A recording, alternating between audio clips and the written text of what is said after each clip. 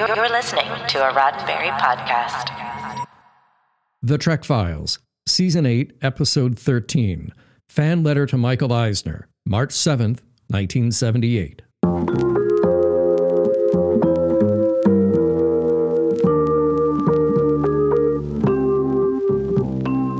Welcome to The Trek Files, a look into the archives of Roddenberry Entertainment from the personal files of Gene Roddenberry. And now your host, Dr. Trek, Larry Nemeczek. Hey, welcome back, Star Trek fans, all of you Star Trek historians. We have a good one for you today. And yet something that's, the thing about history is it applies to today as well as in days past and the future. And that's what we're going to be diving into today. It's something that I know all of you Trek heads, you tech heads, you canonistas, I say that lovingly, and of course, just all you Trekophiles spelled with an F in general. Boy, I read this, it's from so long ago, and yet it is so relevant to today. So, enough talk. Take a look at the document this week on our Facebook page, as usual, facebook.com/The Trek Files. Now, here's an audio sample, but come right back. We'll talk about the whole letter, and you'll meet my special guest this week.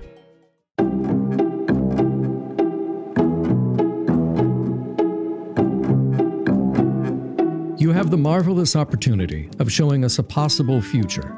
Toffler wrote in Future Shock that science fiction should be required reading for the future, since it is a mind-stretching force for the creation of the habit of anticipation, an imaginative exploration of the jungle of political, social, psychological, and ethical issues we will face.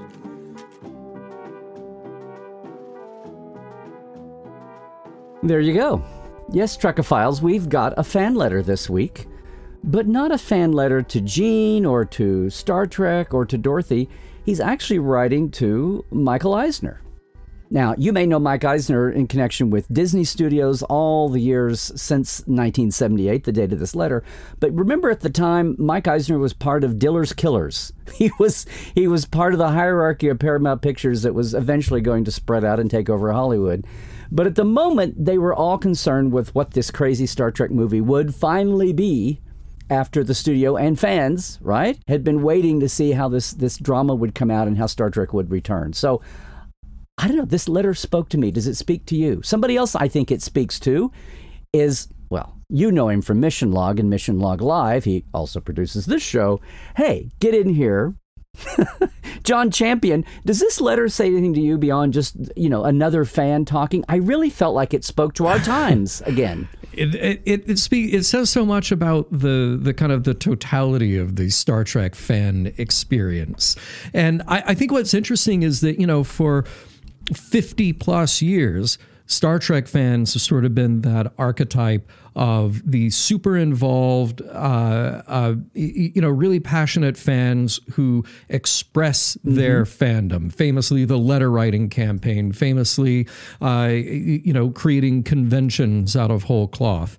And now you fast forward to the early 21st century, and this sort of fan interaction, fan discussion, fan demands have really leaked over into everything. And all you have to do is go online and read what Star Wars fans think about Star Wars and Marvel fans think about Marvel. And of course, the modern day iterations of Star Trek and how fans express their pleasure or their outrage over the things that appear in those. So this is, as you aptly said in your introduction, this is one of those letters that really show you how much things have changed. They have stayed the same. Exactly, which I love about that. And I know sometimes we talk about we talk about the angry edge of fandom and that kind of thing. But it really, to me, it's like a spectrum. Basically, if people didn't care, we wouldn't be here. We wouldn't be talking about this. Yeah. And sometimes that leads into a spectrum somewhere between, anger on the far end. But just, you can't help it. People love something enough and they're concerned about the future, new iterations, just basic anxiety sometimes. It's like, have I loved this so much over the years and now it's going to be changed? And it doesn't always come out in a big negative. Sometimes it's all turned inward and they get a little anxious. And that's really where I think our letter writer today was coming from, Susan Lack. She's not being outrageous and demanding. She's just saying, please don't. We love you. We love having it back. but please don't mess it up. Yeah. Well, yeah. There's nothing angry or hateful about this letter. But I think what's interesting is that, well, first of all, it is a letter to Michael Eisner. Right. So this is somebody who isn't writing to Gene Roddenberry. They aren't, like our fun fan letters, aren't writing it generically to Mr. Star Trek. This is somebody who has actually done a little bit of digging to figure out in 1978 who is the person who is pulling the strings when it comes to production at Paramount. Yeah. So that is a really interesting place to start this letter.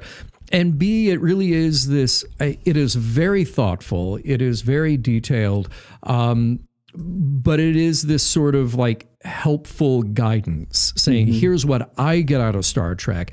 Here are the opportunities for Star Trek. And as you said, please don't screw it up. Right. Well, and just to refresh at this point, Eisner is the president of the film side. So Barry Diller was overall Paramount. He was president of Paramount Pictures from 76 to 84. He left when Diller left, and he didn't get promoted to head of the whole corporation. So he left for other pastures, and that's when he wound up at Disney and had his 30 years there. So it's interesting. Number one, so she's writing to him, so she's a thoughtful fan.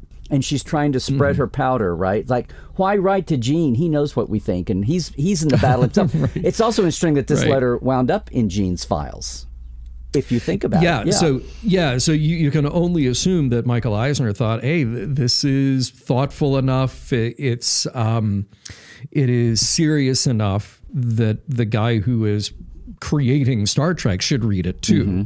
So I had to have passed along a copy of that to Gene. Well, this looks to be an original. It's on Berkshire typing, onion paper, and it was stapled at the top. I'm getting really forensic here, but we don't have we didn't have anything attached to this when we found it. So, we can only guess, but it obviously came from his office over to Gene. And she just lays it out a very thoughtful course. She's bringing in the other big guns here. She's mentioning, Star Wars and Close Encounters and all that. But as we've done ever since, she's trying to differentiate for maybe the uninitiated here what separates Star Trek from all the rest. Well, and I was to say what's really important about the fact that this made it from Michael Eisner's desk to Gene's desk. I mean, look, there is one way to look at it and say, he was busy, however many executive assistants he had at the time, they saw something that was about Star Trek and they were like, okay, this is irrelevant.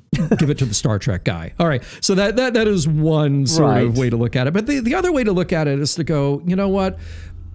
If somebody in Eisner's office read this, maybe even Eisner himself said, ooh, this is actually the kind of thought that we agree with. Therefore, it needs to go to the guy who is charged with creating the next Star Trek movie. So, that's very possible here, that there was some actual thought given to the path then that this letter took. I like to think that for Susan, that this is one of those rare fan letters that actually did make it to the top, and somebody took it seriously enough to say, oh no, you should read this too. Right, because we're looking at this March '78. They're working on the script. They've made the decision to go with the movie. They're in that vein, and the word is that. In fact, I think we've talked about this before. Her initial incident here, her opening statement is talking about the Paramount survey of Star Trek fans, and something about it came out, and she's saying, and you found only 13-year-olds. So she's starting off writing out of concern that you're only looking at the kids and saying, hey, I'm 31, not 13, right? Right. And go backwards from that, then you have to assume that Susan was a college student when the original series was airing. So here you have this just prime audience, this prime opportunity for somebody to be inspired by the original series and really take it to heart. I would like to think that Susan went to, those early conventions and networked with other fans, and maybe it was a part of that letter writing campaign. Who knows? She's there in the Bay Area. She's going to be, connected into the West Coast cons, but she's very much, there's almost a little bit of a, yes, thank you, Star Wars and Close Encounters and Sci-Fi Boom, for getting us to this point with a Star Trek movie. But hello, I was there before Star Wars. It's like, remember the initial wave of Trek people? That was me. And it's interesting how she brings in her field, nursing in. And she kind of takes it as it's almost like she also goes into a list of, before you just go with the gee whiz wham bang movie, think of all the things Star Trek could get into. including one of my topics that I love to see explored sometime, which I don't think has still yet really been addressed. Is the Federation Terran dominated? Is there any resentment? I've always loved to say how the Council and the President's office are both on Earth, and the Academy is there. And so, I mean, there are campuses around, but all the headquarters of things are on Earth. So, but, is that a theme that's worth exploring? But she brings that up here. And then she turns it to her own, she talks about the feminist angle here. Can we update the approach there? And then she talks about, hey, look, even in my field, nursing, look how far we've come in 10 years, what you can get into. So she's full of ideas here for Mr. Eisner. Yeah, well, and just think about how close Susan is here in this letter to the other memos that we've seen floating around from the time, particularly from Susan Sackett, I believe, correct me if I'm wrong, even some from Dorothy, that had the same tone that said, all right, if we're creating this new Star Trek, particularly when we get to Next Gen, but even in this period in the late 70s, we need to make sure that we are paying attention to things like the role of women on the Enterprise. What is their job there? Not just are they sitting there to say hailing frequencies open. So Susan is definitely not out of line. And yes, doctor. Yeah. Right. Not out of line with what other fans are thinking, but what with people on the inside are thinking too.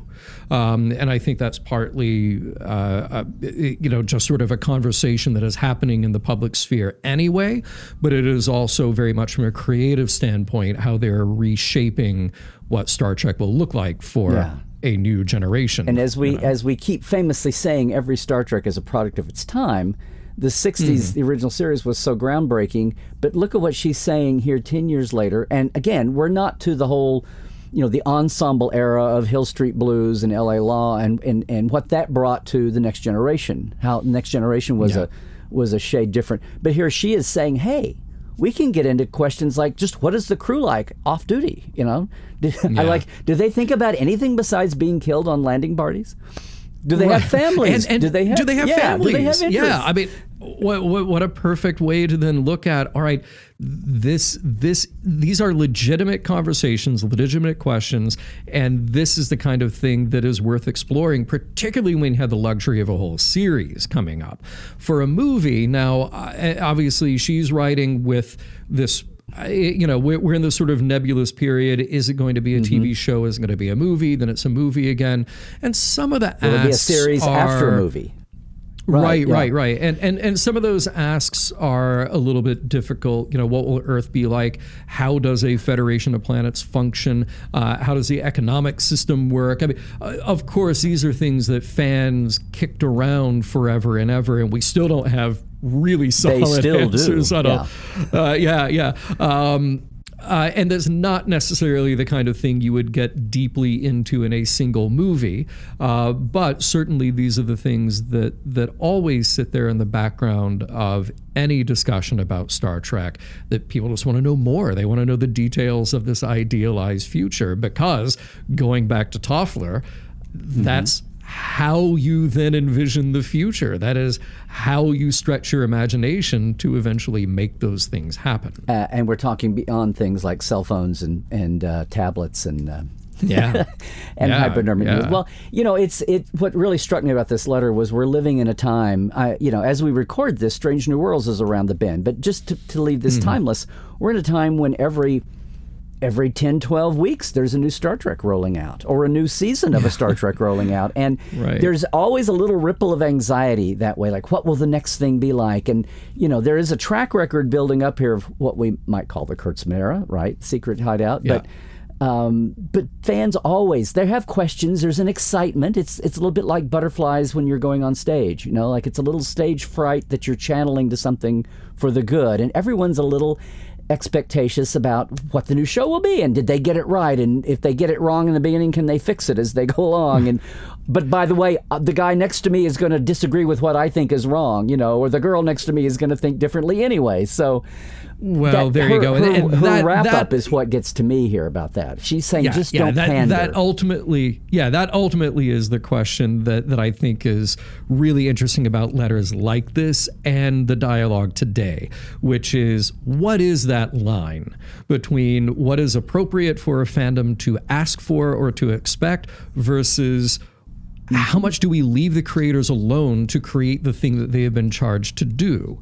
And this is one of those letters that falls very neatly in that realm of, well, look, this is somebody who's thoughtful, who cares, who can string sentences together in a way that makes sense and that we want to read. Yes. But at the same time, is it really up to the fans to ask for what they think they want out of the next thing? Because you ask 100 other fans and they'll have 100 different answers. But ultimately, yes, this last paragraph here is saying, don't make it Star Wars. Right. She's saying don't just pander to whatever you perceived. And she's not talking, this is not a series, it's a movie. She's not talking to a hands-on creator. She's talking to the guy who's writing the checks. Writing the checks. Right. Right, yeah. And has the ultimate decision on what happens, what's the budget, and all of that.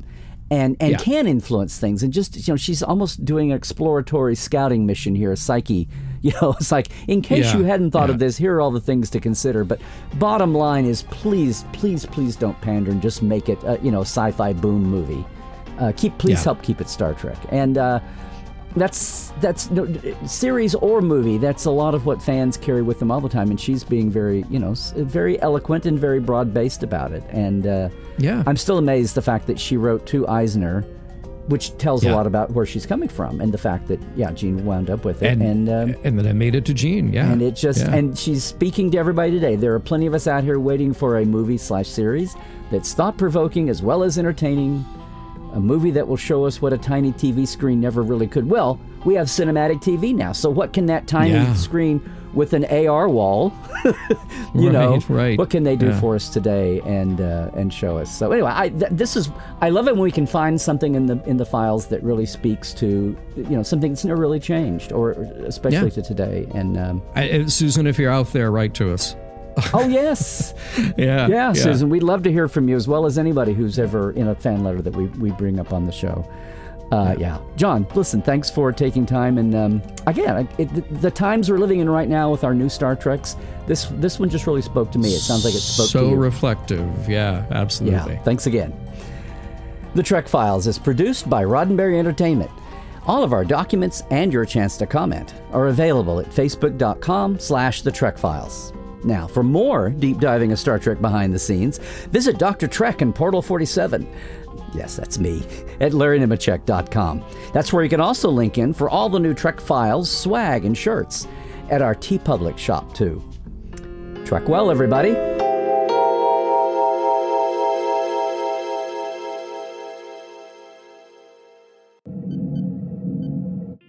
This is a Roddenberry podcast. For more great podcasts, visit podcast.roddenberry.com.